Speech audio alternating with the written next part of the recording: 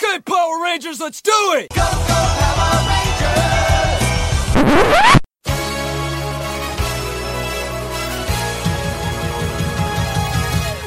Jetto, let's go, 飛び出せ Welcome to the Super Sentai Brothers. This is episode 27 of the Jetman with the Golden Gun, the internet's best and only podcast dedicated to Chojin Sentai Jetman. Every week we watch an episode of the show and we share our thoughts with you, the listeners. My name is Matt J. With me as always is my co-host and brother Dave. Dave, how are you doing today? I'm doing pretty well, man, on this beautiful, relaxing Saturday. Beautiful, sunny Saturday afternoon. Chilling out. Looking forward to watching some Chojin Sentai Jetman. As well you should be today, yeah. Dave. Because today we are watching episode 27 of The Great Escape from Hell. I feel like there's a running theme of escaping from hell in Sentai series, because we've seen this now, if they are in fact escaping from hell, which who knows. But this will be, if they do, this will be the third time in 2 series that someone has escaped from hell. Let's see, Daigo escaped from hell. Daigo escapes from hell. And Akamaru escapes from hell. Akamaru doesn't escape so much as is pulled up out of hell on a giant fishing line. An evil fishing line, Dave. An evil fishing line. But I think that counts. I mean, he does escape. That is a thing that happened. Sure, somebody springs him. Right. Right.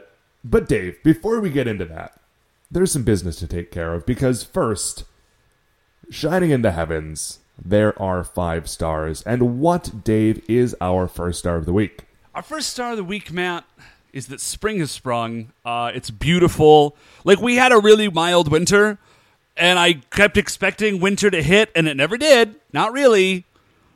And I kept waiting and waiting. But now we're like halfway through March, and I think we're safe, man. We're clear at this point. Mean, unless there's like a weird freak storm, like we are past the point where winter can really get bad. And now it's just like sunny and between 50s and 60s for the next week or so. Yeah. It's going to be great. And Daylight savings time. Yeah, daylight savings time is tomorrow. I'm going to admit I have mixed feelings on daylight savings time. I know that there is like a strong, like there's a bunch of people who are like daylight savings time is the worst. I love daylight savings time, particularly in the spring, because I love that the sun was going down at 6:30 and now it's going down at 7:30. And like all of a sudden, it's just sunnier that much later into the day. And it just opens like the whole evening time up for me. Does that make sense? Oh, it absolutely does. Because like I get home from work at like 6-ish, which means that, pretty much since I've started this new job, when I have gotten home from work, it has been either dark or about to become dark. And now I actually have now I actually have like sunlight in the evening, and I can go out and do things, and it's going to be warm, and we don't actually have jokes about this. I'm just super excited about the sunshine. I hope our genuine enthusiasm and joy is enough to substitute for jokes on this matter. Dude, I remember, so I used to be a prep cook, right? And prep cooks get it to the restaurant super early in the morning, usually. And in the winter, when I would work, I would show up and it would be dark, and I would work, and then when I left work, it was dark. Like, I saw the sun for maybe like 10 minutes a day when I took a break to like grab a quick bite to eat. And it was cold outside, and I just stood outside because it was the only time I was seeing the sun that day. That was a rough job, man. I mean, like, I learned a lot, but it was kind of a rough job. Spring has sprung, daylight savings time, we're getting more sunshine, I'm super excited. I was actually, as I was walking out to my car this morning to run some quick errands, I was sunning. Like, I just turned, and I had my eyes closed, and just turned my face directly to the sun, and like took my jacket off to just absorb as much sun, as much sun as possible. So it's great. That's all I got. I'm just really excited that the sunshine is out. What, Matt, is our second star of the week? So our second star of the week, Dave, is a card game which is new to me. Okay. I thought it was new, but I think it's just that there's a new edition of it out. And it is the Fantasy Flight card game for the Game of Thrones. Yes. I don't know a ton about it. It had been out for a while, and they basically decided that like the game was just kind of like terminally messed up or something, and they just kind of scrapped everything and started over. And so it's sort of a new game, but not quite. And dudes, this game is super fun. We played it last weekend at our buddy Josh's place. It was you and me and Josh and a friend of the show, Bill. Because the great thing about this game is it's made by the same people. It's made by the same people who make Android Netrunner, correct? Yeah, it is. But what's great about this game track record. Is that you can play it one-on-one, but it's also got a mode where you can play like up to 6 people in like a grand melee. Which is awesome. So I didn't play it one-on-one. I only got to play in the melee, and I just feel like it can't possibly be as fun to play it one-on-one. I feel like it's got to be way more fun to play it in melee. Is that accurate? I'll tell you what. I thought that was going to be the case as well, but when we got into the one-on-one game, it's just as fun, but in a completely different way. Okay, right on. So, basically, how this game works is that you take on one of the role of like the head of one of the great families from the Game of Thrones, and your goal. Okay, like you play the Game of Thrones. Like the Game of Thrones game is just the Game of Thrones, where you're all kind of maneuvering around each other using like martial power and like social intrigue power, but then also like straight up political power to maneuver and like kill your enemies and do all sorts of stuff so that you eventually amass enough prestige and authority that you can declare yourself king. And then I presume you would just murder all your rivals. I'm not totally sure. I think that's how Game of Thrones works. I've never actually read the Game of Thrones books, and so playing the game was super fun, but there was a bunch of weird flavor stuff in it that just completely went over my head. I watched the first couple seasons of the show, and then I kind of fell off of it because I only ever watched it on Amazon, and like it didn't come out until like the whole thing was over, and it's really weird, and I didn't care about it anymore. I tried to get into it via the book on tape, and there are some real sketchy, skeezy bits in those books, which I guess if you are reading them, you can kind of like skim past, but if you're listening to someone like describe it out loud in detail, it was a rough listen. I've got to try to get into those books. So maybe audiobooks, dear listener, not the way to get into Game of Thrones. But the game was super, super fun. Listen, dude, I know you have Android. You played it. You didn't really dig it. If you are into Game of Thrones, like I will pick up some sets so that we can play. Like I think that sounds super fun. But we may have to do that because that is a super fun game. So as I said, we all played like a big melee, and then Dave and Bill went home, and Josh and I stayed up until like 3 a.m. playing a one-on-one game. Hey, listeners, out of those 4 people, guess who's married and who isn't? Listeners, you have guessed correctly. So I ended up winning. But the only reason I won is because I had this one card that was called Treachery. That seems like a good card to have in Game of Thrones. Perfect, because like there was a linchpin moment, and like the only way that I could stop Josh from completely destroying me was like by pulling Treachery out of my hand, like, like base Treachery. And for the rest of the night, I was like, "I love you, Treachery. You're my only friend."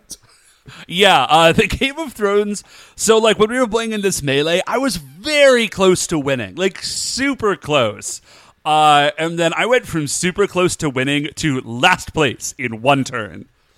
That was a rough turn for you, buddy. Yeah, that was real rough. And I think that's just basically how Game of Thrones works. Like, you think you're winning, and then someone stabs you in the neck, and you die. So, fun times with friends, guys. Fun times with friends. Dave, what is our third star of the week? So, Matt, I'm going to mix it up a little bit. Here is our third star of the week. I was listening to NPR, as I do. Sure, you got to make sure they're not biting off more of our flavor. Right. Yeah, it's more of I partly enjoy it for news, and I'm partly keeping an eye out. So anyway, I'm listening to NPR, and NPR, for the most part, there's a couple weird exceptions, is full of people that have, like, voices for radio. Like, that's their thing, right? They have these sort of, very trained, modulated voices that sound good on the radio.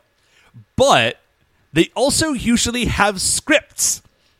But right now, it's the pledge drive. You know, like public TV and NPR and stuff. They do these pledge drives like a couple times a year, and they just like come and beg for money, right? Yes, and dude, those public radio people, they are good at talking. They are not good at just like vamping for a while. They are comically bad at it, especially and when they're trying to describe the gifts that they're giving out. They're like, well, we have here like listening to them trying to describe like a hoodie with an NPR logo on it is amazing. Yeah, and the best part, for me at least, is that you can 100% tell the instant that they go off script. Like, everything is cool, and everything is like, you know, it's very smooth and fine, and then the script ends, and they just have to start saying stuff, and they have no idea what to do. Like, one guy, he's like trying to tell jokes. Like, he told a joke, and then he like explained the joke, and then he apologized that the joke wasn't very good. And then someone else was like, no, I thought it was a pretty good joke. Like, we're talking, this is not like an extended joke, guys. This is like a 3-second like throwaway comment that they spent the next 35 seconds like alternately explaining, apologizing, or being comforting about. See, and it's the insane thing about the pledge drive to me is that the pledge drive is the one year that they really need people to like tune in and to care about public radio and really value what they're bringing like to the airwaves. And it is also without fail the 2 weeks of that programming that is the worst. Yeah, like, here's what we're going to do. Awful. For 2 weeks, we're going to replace everything that you like about public radio with everything you hate about any kind of radio. Okay, here's what they should do. For the 2 weeks of the pledge drive, Tony Ganser, I know you're listening because you stole stuff from our show. So if you're listening, listen, just give everybody that normally works at NPR like 2 weeks off. Like, everybody take a vacation, just bring in some like local comedians and just tell them to like goof on air for 2 weeks and ask people for money. Guaranteed you will make more money. Because like this is, we're also getting into the time of year that is the there's a podcast network called the Maximum Fun Network, and they also do like an annual pledge drive. And those dudes always make their goal, right? Yeah, because the thing that they do is like when it's Max Fun Pledge Week, they bring in like, they pull out all the big guns. Like, they bring in as many great guests as they can. They put out a bunch of special episodes that people want to listen to, and they just provide a more and a better version of the thing that they're already giving you to remind you, like, hey, we do a thing that you like, you should support us, which is the exact opposite of how public radio does it. Yeah, man. NPR. It's 2016, you guys. You gotta up your game. There's only so many times you can tell us about the flocked gray hooded sweatshirt emblazoned with the NPR logo. And Dave, it's got elastic wristbands, and so the wind can't get in very easily. And when you're wearing this in the line at the bank or at Starbucks, people are going to see that sweatshirt, Dave, and they're going to know that you value public radio and you were willing to give money to support it. And they're going to appreciate that, Dave, and they're going to appreciate you. And it's going to put a smile on their face and your face if you just come in at the $1 a day level. Matt, you are already better at that than anyone I have ever heard on NPR. All right, man. What's our fourth star of the week? Our fourth star of the week is a podcast I've been listening to. No way. And it's I don't think that I've brought it up on the show before. Although, listen, guys, this is like episode 78 or something. It's possible I've brought this up before. There's a lot of episodes. We may have. There's some stuff sometimes we go to talk about something, we're like, have we talked about this before? I don't remember. So if anybody out there wants to make a list of all the things we've talked about so we don't cover old ground, feel free to do that. So anyways, Matt, this podcast. Yes. It is called Unjustly Maligned. All right. It is hosted by a guy named Anthony Johnston, who is apparently like an author and a comic book writer. I only know him from this podcast. I've never read any of his comic books, and I'm not really sure what he's done. He's British, and so I think he's done like British stuff that I don't know, and like a Wolverine comic. But he is great. And this podcast is wonderful because the premise of it is that they get people on the show to defend things that are sort of universally despised, but that the person defending it thinks is much better than it's given credit for. Okay. And so it's just fun to listen to people like really get into talking about how much like, you know, how Revenge of the Sith is a much better movie than people think it is. Or how like Indiana Jones and the Kingdom of the Crystal Skull has a lot of really good parts. Okay, now I'm on board. I was trying to figure out if this was like someone offering a dispense of like mosquitoes or like No. like just something that everyone loathes. Okay, this is stuff that like culturally everyone's like, yeah, that's a big pile of garbage. But like there's one dude out there that like really loves Revenge of the Sith. Yeah, it is a sort of podcast for the vocal minority to support a thing that culture has decided is bad. Okay. And it's I'm really real fun. into that. That sounds like a lot of fun. Because the thing is, like, someone who cares enough about a thing to go on a podcast to defend it, like, you know, like, if you care that much about defending Dragon Age 2, then, like, you probably really have thought about Dragon Age 2. Yeah, you put a lot of... okay, I assume somebody got on there and talked about Dragon Age 2. Yes, I'm just scrolling through the episodes at this point. Yeah, it was not a great game. Dude, so speaking of things that people love, but a lot of people hate, so I went and saw a movie last night, 10 Cloverfield Lane. I'm not going to talk about it. I'll talk about it next week because it just came out yesterday. So give everybody a chance to see it. I do recommend that you see it, though. It was a lot of fun. And it is not a horror movie. I don't like horror movies, but the friends that we went to see it with were like, oh, no. It looks that way, but it isn't. I was like, all right, cool. So it is. 10 Cloverfield Lane was great. But before we saw that, there was a preview for Star Trek, the new Star Trek movie, just Star Trek Beyond. Oh, I knew that was coming out. I did not know it was coming out soon enough that there were trailers for it. Well, I don't know exactly when it's coming out, but they sometimes throw out trailers for these big movies like months and months and months in advance. But we did see a trailer for it. And okay, I wasn't sure what it was like just at first, because what you hear before anything starts is Sabotage by the Beastie Boys. Okay. And the entire trailer is set to the tune of Sabotage. And it is just like, it's sabotage, and there's like guns and explosions, and like people are like running around and jumping and shooting. And I could just feel the white hot incandescent rage of Trekkies like the world over seeing this trailer. Because listen. I mean, listen, I like Star Trek okay. I've never been a huge Star Trek guy, but that seems anathema to the spirit of Star Trek. Yeah, very much so. Like, okay, listen, I'm not a Trekkie. Like, I know that people dig it. I find Star Trek, like, kind of interminably boring. So like any time I see something that I look at that's Star Trek and I'm like, yeah, that seems cool and fun. All I ever hear is that Trekkies are like, this is awful, it's terrible, like this is off, So I could feel the hate emanating from the world over about this trailer. So, Unjustly Maligned sounds like a real fun podcast. Yeah, it is a really fun podcast. And if you want someone to defend Star Trek to you, at least one of these episodes is all about a Star Trek. There's one where they're talking about how good Voyager is.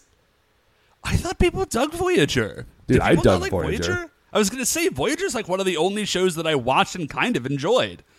Okay, so, Matt, what is our 5th Star of the Week? 5th Star of the Week is, this is today, you are currently listening to episode 27 of The Jetman with the Golden Gun, which means that we are officially past the halfway point of Season 2 of the Super Sentai Brothers. Now, that means that I am looking ahead to Season 3. Mm-hmm. We've already decided on the show we're going to watch. It's going to be Kaku Ranger, because the DVDs are coming out, and that's going to make my life so much easier. Way easier.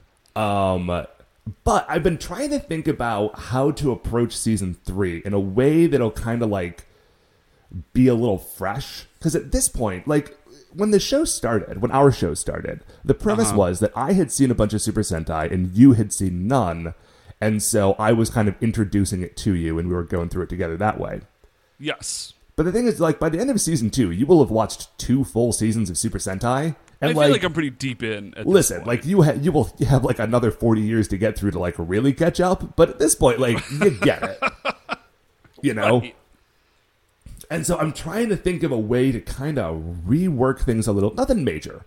You know, like the show is not going to like drastically change format or anything weird like that. I'm just trying to think of a way to give it a twist that can kind of refresh the format a little bit. And I had some ideas, and I wanted to talk about them with you on the air so that we could sort of get through this. And if any of the listeners have any suggestions, they can sort of let me know one way or the other. I would love that. So what's up? What are you thinking? Okay, so I am thinking that instead of me watching the whole season ahead of time and then sort of guiding you through it, I have only ever seen the first, like, 2 episodes of Kaku Ranger. Okay. So I'm thinking that if I just don't watch it first and we're both coming at it fresh, I think that could be a lot of fun.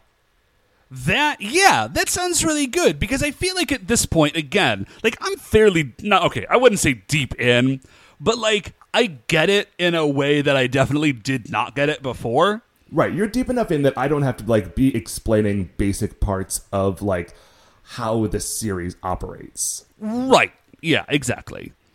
And so we can kind of both attack it together, which for me at least will be a lot more fun. Because it'll give me like sort of fresh eyes on something. And also, it will take a lot less time out of my day because I don't have to watch a full season of television that is 50 episodes twice.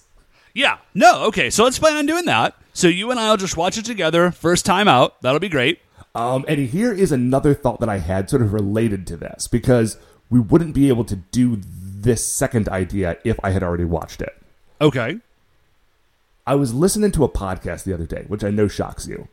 Yeah, I was going to say, you're blowing my mind. The podcast is called Rose Buddies. It is a podcast about The Bachelor with Griffin McElroy and his wife Rachel. It's hilarious. I don't watch The Bachelor. I just listen to this podcast about 2 people watching The Bachelor. I feel like that's probably the best way to interact with The Bachelor. But the thing is that apparently when they watch The Bachelor, they have like sort of like a fantasy baseball league, but it's like a fantasy bachelor league, which is not the first time I've ever heard of people doing this. Okay. So like they, on the first night of the show, they draft the different characters, like the different people on it. All right. Like, to their teams. And then there are rules throughout the season that, you know, if your person does X, you get this number of points or this many like negative points. Oh, okay. So right? you were sort of tracking through. So I gotcha. Yeah, like you have your team of people, and as they take actions throughout the season, your like team gets a certain number of points. And I think it would be a hoot if we did that with Kaku Ranger.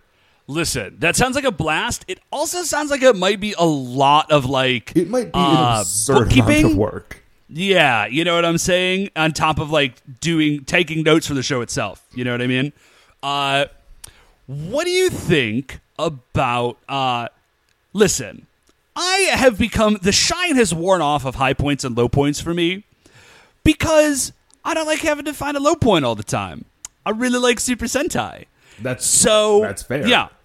So I think we got to find something else to fill that space, man. We got to maybe just like a final thoughts. Yeah, why don't instead of doing high points and low points, why don't, when we hit season 3, why don't we switch that out for just a final thoughts section? Because it'll give us a chance to talk about the episode at the end of it, but we're not going to have to like really like drill down to try to decide whether or not we liked, you know, some like forget it. point just so we could like check the box of a low point. Right.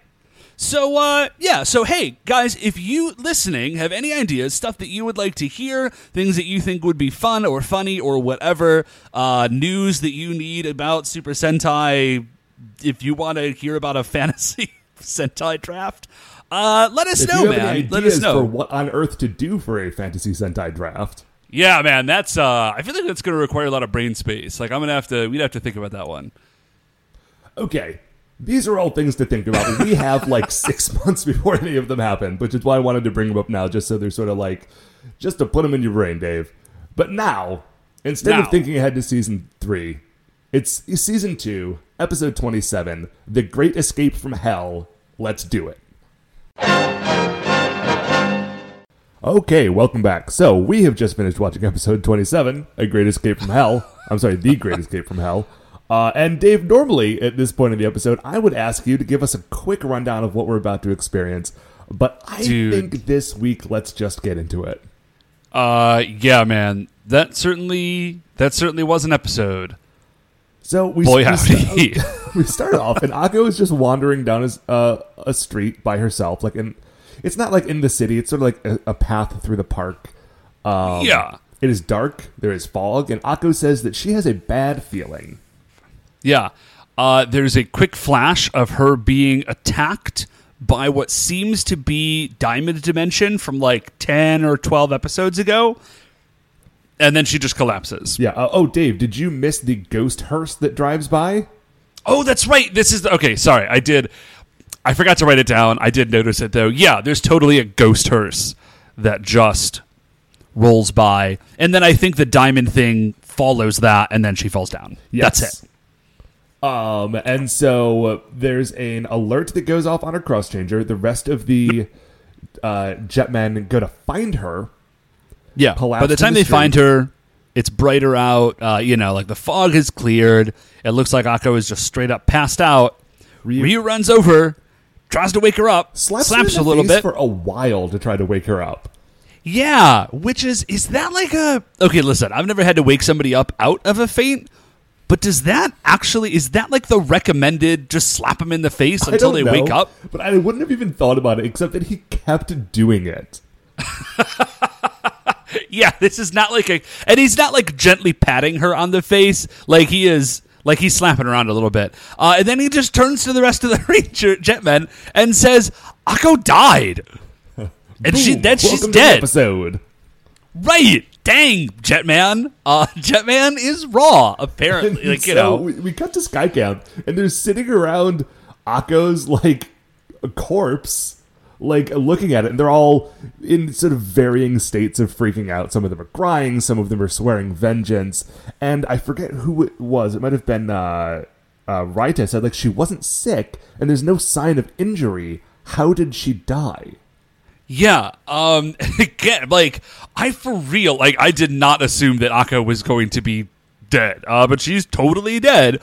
Also, there is a video that is playing on the monitors behind them at Skycamp of Akko's final moments, but just before she is attacked by Diamond Dimension. It's just her turning around and saying, "What? I've got a bad feeling," and then it loops, which is sort of horrifying. Like, it's just looping her last moments before she dies. Yeah, that's not like a super cool like video to be playing, Chief. Yeah, but somebody so what the Chief says that like what's weird is that she looks like a body without a soul, and I don't know how you can tell that, but that's what somebody says. And also, yeah, dude, she's dead. It is a body without a soul. She's dead. But what the Chief says is that. She says this to herself. She says, maybe this time the enemy is in a different life form. Which, I don't know what that's supposed to mean. So we cut away from Skycamp, and we just see the Chief walking up to some sort of temple. I don't know, but like it has all the markers of a temple. You know what I mean? Yeah, I looked this up in the Wikipedia article about this episode, and it said that it is a Buddhist/Shinto temple. So okay, right on. Yeah, okay. So she goes to find, like someone who is culturally empowered to make like religious decisions, I guess. And then we cut away from there. Right, and we go to the Vyram dimension. The Vyram dimension, where Radiguet is like floating horizontally, like looking like with his face. Like it's like he's lying down and then just bobbing up and down in the air. And he's making like hand gestures and he's chanting very quickly and in a loop. And the other like Vyram commanders are just kind of looking at him like, what is Radiguet doing? Yeah, I am okay. Like there may be greater significance to these hand gestures, but what it looks like to me is that he's doing like ninja hand seals, like from like Naruto style, which I don't think, Matt, you've ever watched, but is actually kind of a fun show. But he's clearly doing some sort of like energy thing with his hands. He's not just like pointing around. Right. There is some sort of like method to what it is that he is doing. Yes, that's a much better way to say it. And like it is a pattern that he's doing. I would recognize that as something more significant, but I am not, so I don't. Yeah, I'm sure. Okay, so we leave there, and we just see Guy driving around the park, and, like, this is... I love this, because this is how Guy hunts Vyram. He just gets on his motorcycle and drives around. It's just like, where are you, jerks? And then, like, that's it. Yeah, he just drives around, and I guess it's lucky that most of the Vyram monsters are either on or near the street. Yeah, Although, I because guess it's a dirt bike. You can otherwise... go a little off-road with it. Yeah, because otherwise he would have no luck finding any of them, because that is basically the only place that he goes. So he's driving around, and as he is driving, he is attacked by the ghost hearse, which kind of like appears behind him, but like driving the opposite direction. So it's as though he's just like driven through it, and then it becomes like visible as he gets to the other side of it. The back door of it opens up, and a big like ropey tentacle thing flies out, grabs him, and drags him into the hearse. Yeah, and then it drives around for just a second, and then it kind of chucks him out the back, and then Guy is also dead. Yes. Now, this time, unlike the episode titled this time Guy dies. Right. So it's that, and then we see the hearse again. Oh, sorry. The Jetmen find him, and they're like, oh my gosh, what's happening? Very appropriately so, because he's dead, as is. So Akko and Guy are now dead. We see the hearse again, and we see Noodles shoot out the back of it. So now we realize what is happening is that we are getting kind of a greatest hits of the Vyram dimensional beasts attacking the Jetmen from beyond the grave, I guess? Yeah, and like we haven't really mentioned it, but the appearance and disappearance of this ghost hearse is sort of effectively creepy. Like, some things in the show are meant to be creepy and don't quite pull it off. Like, I find the ghost hearse to be, like, a pretty significant, like, creep factor. Really? Because, like, it doesn't say anything. Weird. It is just a car that shows up and all of a sudden you are dead. Oh, yeah. You know, I dig it. I think it looks cool, but I did not get, like, weirded out by it. Okay, so Raita gets hit by God Noodle. He gets pulled into the hearse, and then he also gets pulled out, like, kind of tossed out the back, and then he is also dead. And then a Phantom Radiguet appears by the hearse. Like, Ryu sees all this happen, sorry. And then a Phantom Radiguet appears by the hearse. Ryu attacks the Phantom Radiguet. Obviously, nothing works. And Radiguet just says, my new monster can control the realm of the dead. Yes, and he's very clear about the fact that his new monster is way better than the biodimensional beasts. Because I think he's still a little salty about last week when, like, they would not let him use one. Or 2 weeks ago. Yeah. So I don't know how this is... Yeah, okay, yeah. So his new monster can control the realm of the dead. I'm going to have questions about this at the end of the episode. Dude, okay. So he pulls Ryu into the hearse, but only like halfway. Yeah, his legs are still dangling out the trunk. And so what we find out is that the opening in the back of the hearse is actually a portal to the underworld.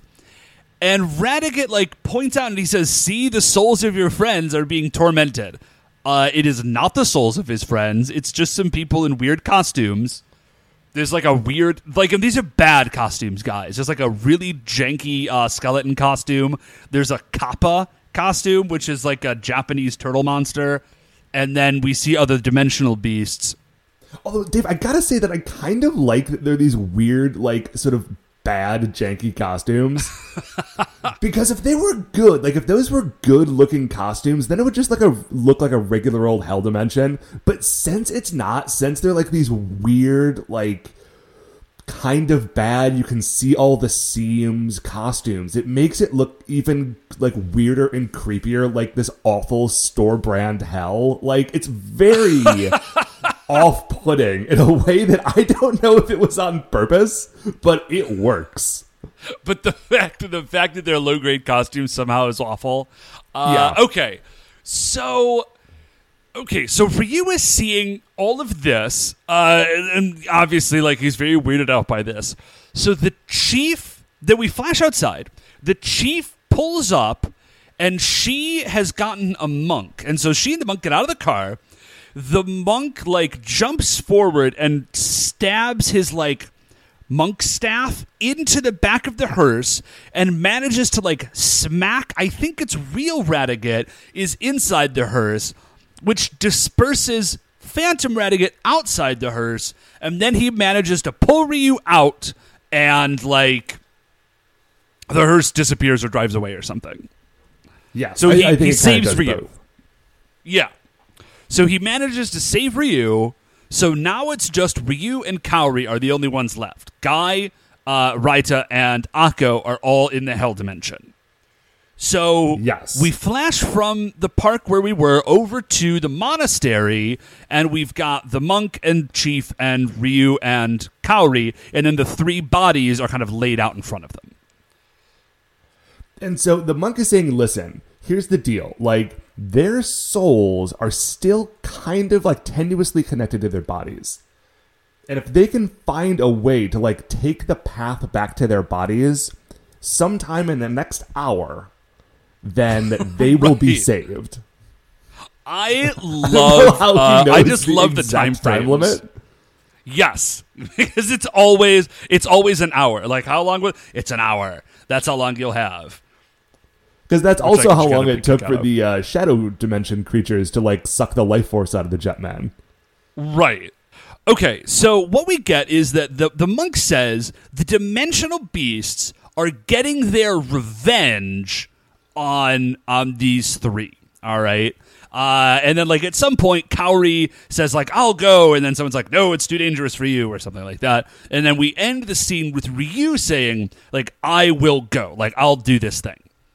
Now, we do see here, at some point in this scene, a cutaway to Hell where Guy, Raita, and Akko are all tied up. And they're being, like, menaced by its Noodle Dimension, Faucet Dimension, whatever that Diamond Gem Dimension was, and what was the fourth one? Oh, the Paper Origami Dimension.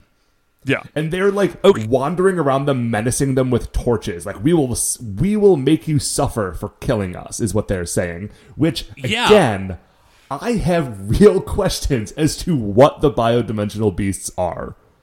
Okay, so this is I am very curious as to whether, because let me be clear, when Radiguet says my new monster can control the underworld, we never see a monster aside from the ghost hearse. Right, so is the ghost hearse the monster?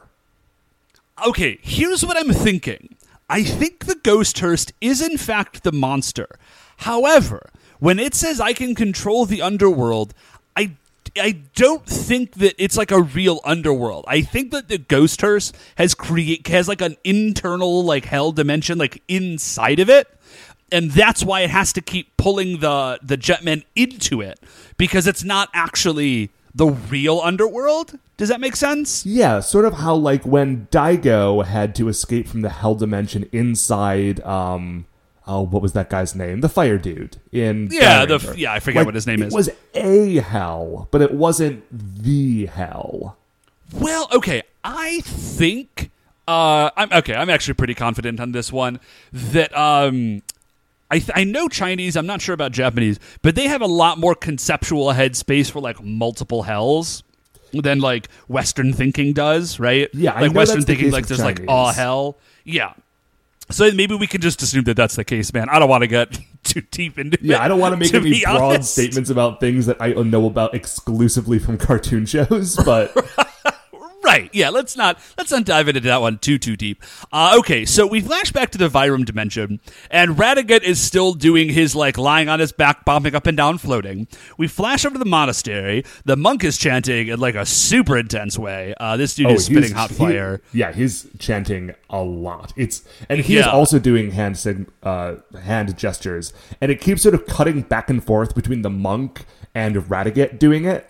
And, like, there's a lightning flashing with Radiguet, and there's all these fire blazing up when the monk is doing it. It's great. Yeah, it's pretty dramatic. So Ryu is also meditating, and he's, like, meditating super hard. Like you can tell that he's like really intensely concentrating.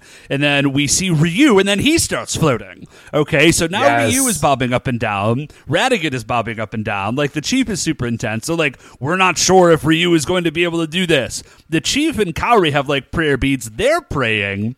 The monk like shoots. He like shoves his hand out, and like the fire that's in front of him like goes everywhere because he's like launching chi at it or something. We flash to Ryu.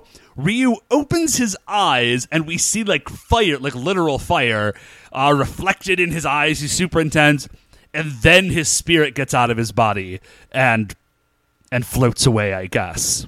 Dude, I cannot stress this enough. This episode is great. Like, there is just a lot of really cool stuff in this episode. Very weird stuff. The stuff that you don't really expect to get out of this show. But, like, this is one of the episodes that, like, really stuck in my memory from the first time I watched this series through. Okay, so we see Ryu, and he gets up, and he's in a very sort of bucolic, like, chilled out forest scene, right? And at first, I thought that the other Jetmen were in hell because they had been, like, dragged there because of the monster. But that since Ryu was just, like, doing this of his own accord, he ended up in heaven and was not going to be able to get to them because Ryu's such a good dude. But that turns out not to be the case. And so there's a river, and then there's like an old woman at the river, and she tells him to swim across.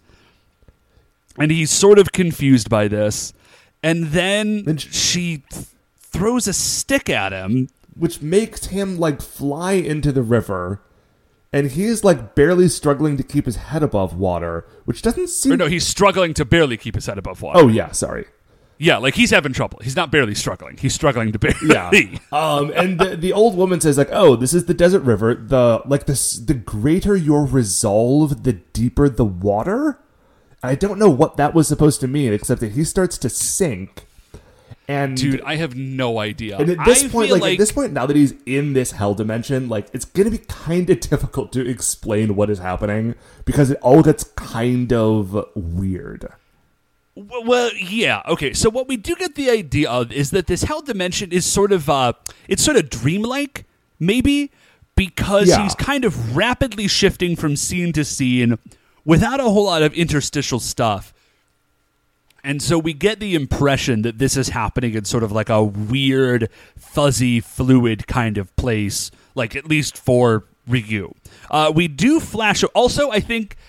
we're at a real disadvantage here, Matt, because you and I know, like, kind of nothing about Japanese mythology / like underworld afterlife stuff. That is correct. And I feel like if we were more familiar with it, this episode would make a lot of sense because there's clearly like the old woman has a very distinct appearance, and I get the feeling that she's obviously supposed to be like a specific person, but I don't know who that is. Right. So whatever. So we flash away real quickly back to the real world, and we see Kaori in like a white robe, and she is standing underneath a waterfall praying super hard. So this is the thing about this waterfall, Matt, that I wanted to tell you about because I have seen this on like travel shows, right? Okay. What these waterfalls are is that it's like a ritual purification thing, which is very cool, right? But these waterfalls are not like pleasant, like chilling out waterfalls. These waterfalls are fueled entirely by snow runoff from the mountains. Okay. And they are liquid only because they're moving so quickly. Like these waterfalls are like freezing cold. And so Kaori is just like super manning up and praying under this waterfall. So we flash back to the underworld, and we see Ryu, and he is like dodging traps. He's in like a dungeon crawl. Indiana Jones territory. Like there is a giant rolling boulder that he has to dodge. Yeah, there's also like a big spiky wall, and he goes to like do something, and I don't know exactly what it is that he does, but the monk somehow, by the way, is seeing everything that Ryu is doing. Like, he can see, he has like a telecam on Ryu. Right. And Ryu can hear him, I guess, in the underworld. And what he says is, you cannot use your powers here. The monk says this. He's like, you can't use your powers here. You don't have like your Jetman advantage. This is a fight for true warriors. Right. Like, basically, you can't cheat by using your superpowers. You only have like your inner strength. Yeah. And so Ryu is running along, and he sees like a little kid who's crying, which Ryu, this is obviously a trap, but maybe that's what makes Ryu Ryu. Like, he knows somehow that it's a trap, but he still can't let a little kid be crying. So he goes over... And honestly, like, he doesn't know it's a trap, because he knows that his friends' souls have been dragged in here. But, you know... that's a good point. Like, there's a pretty good chance that ghost hers has been, like, capturing other people. Okay, I don't think that it actually that. has, That's but, true. you know, Ryu could have generally assumed that. So he sees this little girl, and he's like, okay, like, come over here and get on my back, and I'll carry you out of here. So the little girl climbs on his back, and then immediately becomes a monster made out of stone, and just, like, drags him down to the ground. Yup. And then he gets chased, like, he manages to get himself free, and then he's being chased by all the weird monsters in terrible costumes that we mentioned before. And then he just yells, he's like surrounded kind of, and he yells, I've had enough, let me out! Which, okay. We flash down to hell again, and it's the 3 other Jetmen, and they're being tormented. They're like on this narrow, like, log, basically, that is suspended above this red steaming river. I don't know if it's supposed to be like blood or lava or what. I can't tell either, because Cup Noodle Dimension says, like, I will boil you in hot water, because he's a cup noodle man. He says that, and then he ladles some of this red water out, and holds it towards the Jetman, and then the water catches on fire. So I don't know if it was meant to be like fire or water or boiling water or lava, but whatever it is, they do not want any part of that. Right.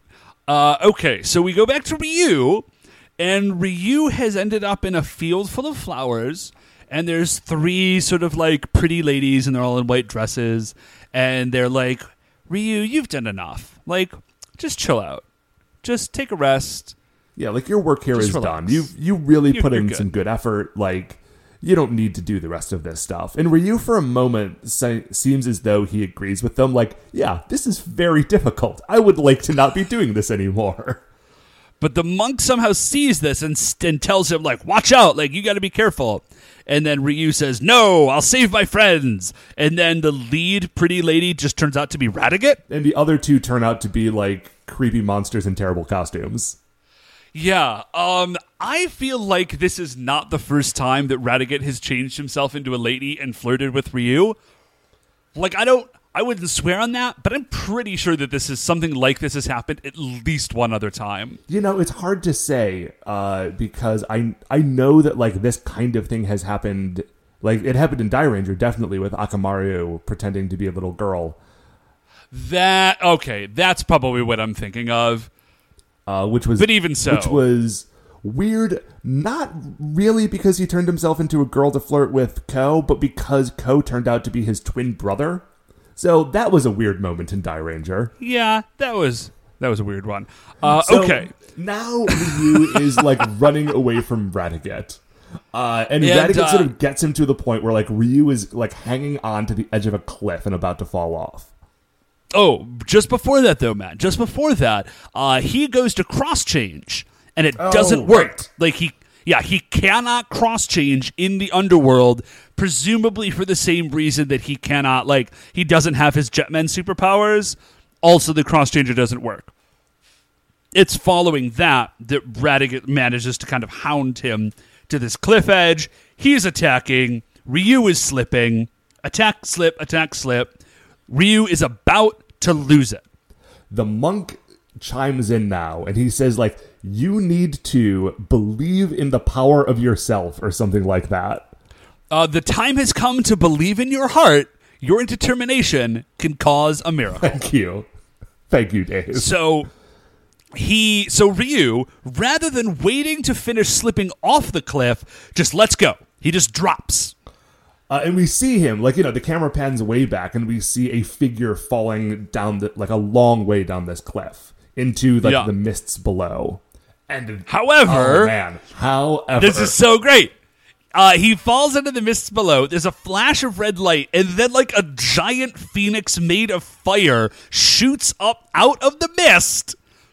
And then we see Ryu land next to his three friends. Right. So, not only did the power of his, believing in his heart to cause a miracle let him cross-change, but he did it by exploding into what is essentially, the Jet Hawken final attack.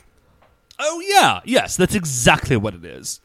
So, he leans over, but he turns over to the other Jetmen. He's like, okay, great, you guys are cool. He says, use the power of faith to transform. Just believe. And then he starts fighting the monsters.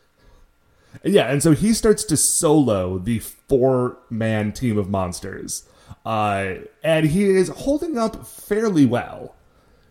But, you can tell that, he is holding them off for now, but he is not going to be able to beat them all by himself. And so the other three, we got Guy, Raita, and Akko, kneel down and hold up their cross-changers in front of them and start concentrating. Yes. And they are, they are doing what I would describe as LARP concentrating. Yes, they are actively believing. Yeah, this is not a calm, all right, we just gotta, set ourselves. This is, shaky, sweaty,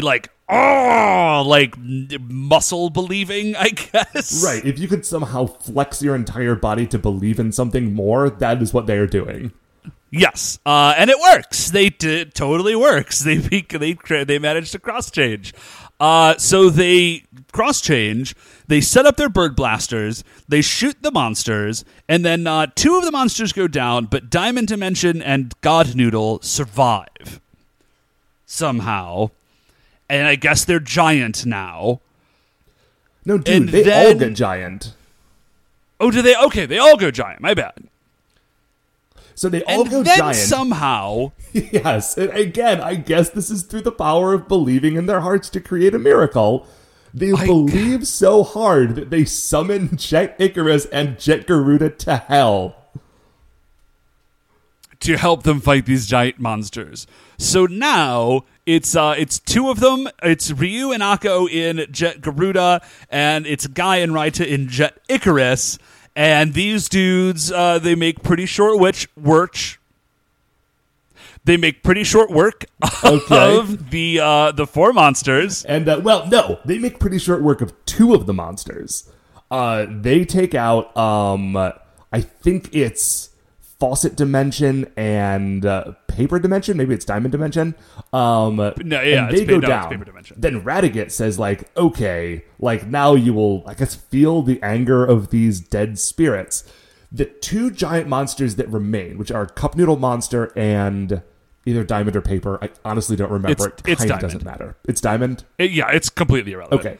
They, become energy and zap themselves into Jet Icarus, which knocks Guy and Raita unconscious, and now Jet Icarus is being possessed by the spirits of these 2 giant monsters. So now we've got 2 giant robots, one of which is possessed, fighting in hell.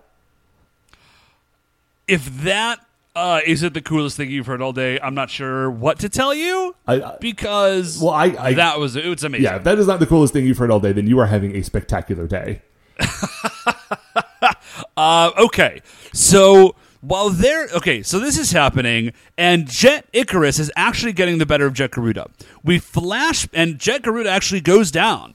Jet Icarus stomps over, is about to hit it with the Birdonic Saber. We flash to Kaori. Kaori is praying super duper hard, y'all. And then she just yells Ryu! Ryu somehow hears her. Yeah, she prays so hard that Ryu in hell hears her, wakes up out of his unconscious stupor, and dodges the Birdonic Saber.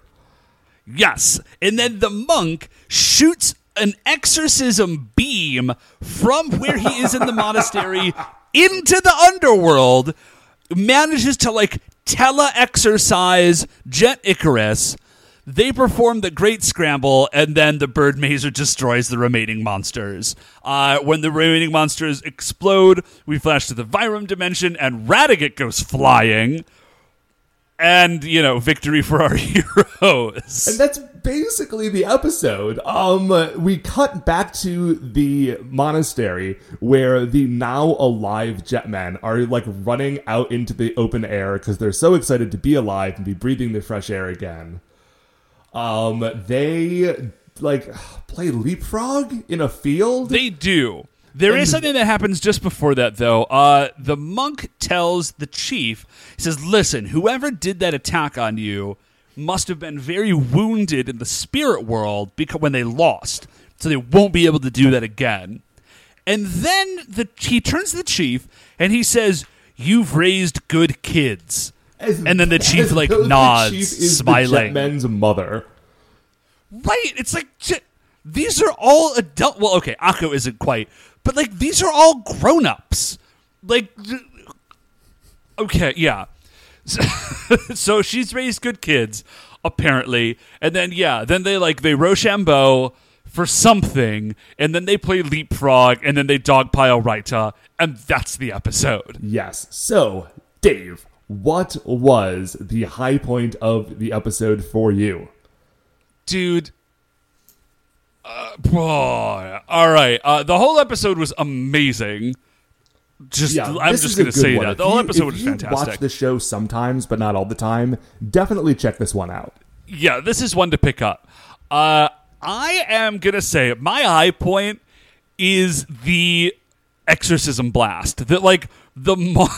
he's not he is praying, but it's not like he's praying and it manages to work. This monk straight up shoots a bolt of green energy out of his staff, and that is what does the exorcism. It's incredible. Right, he just zaps his priest laser at a giant robot in hell, and two giant monsters come out of it. It's the best.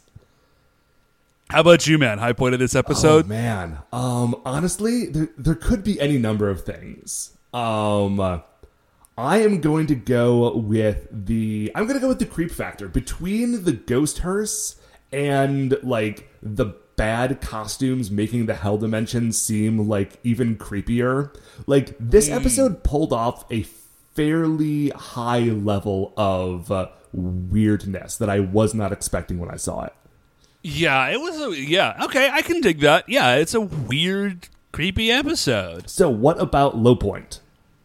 Man, I got nothing on this. This episode, I don't have a low point for this one. This is a great episode. Okay. Here's my low point.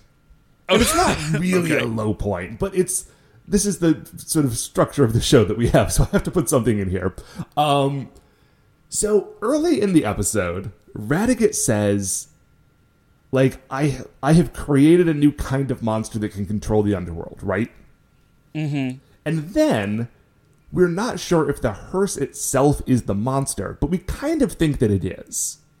Right? Yeah, we're not totally sure, but... But at the end of the episode, what it seems like is that Radiguet had been using his own, spirit energy to function this whole thing, and his spirit was damaged by doing all this extra stuff, and so now he's never going to be able to do this kind of attack again. So was there a new monster in this episode? Yeah. Or was the hearse just a weapon that Radiguet made?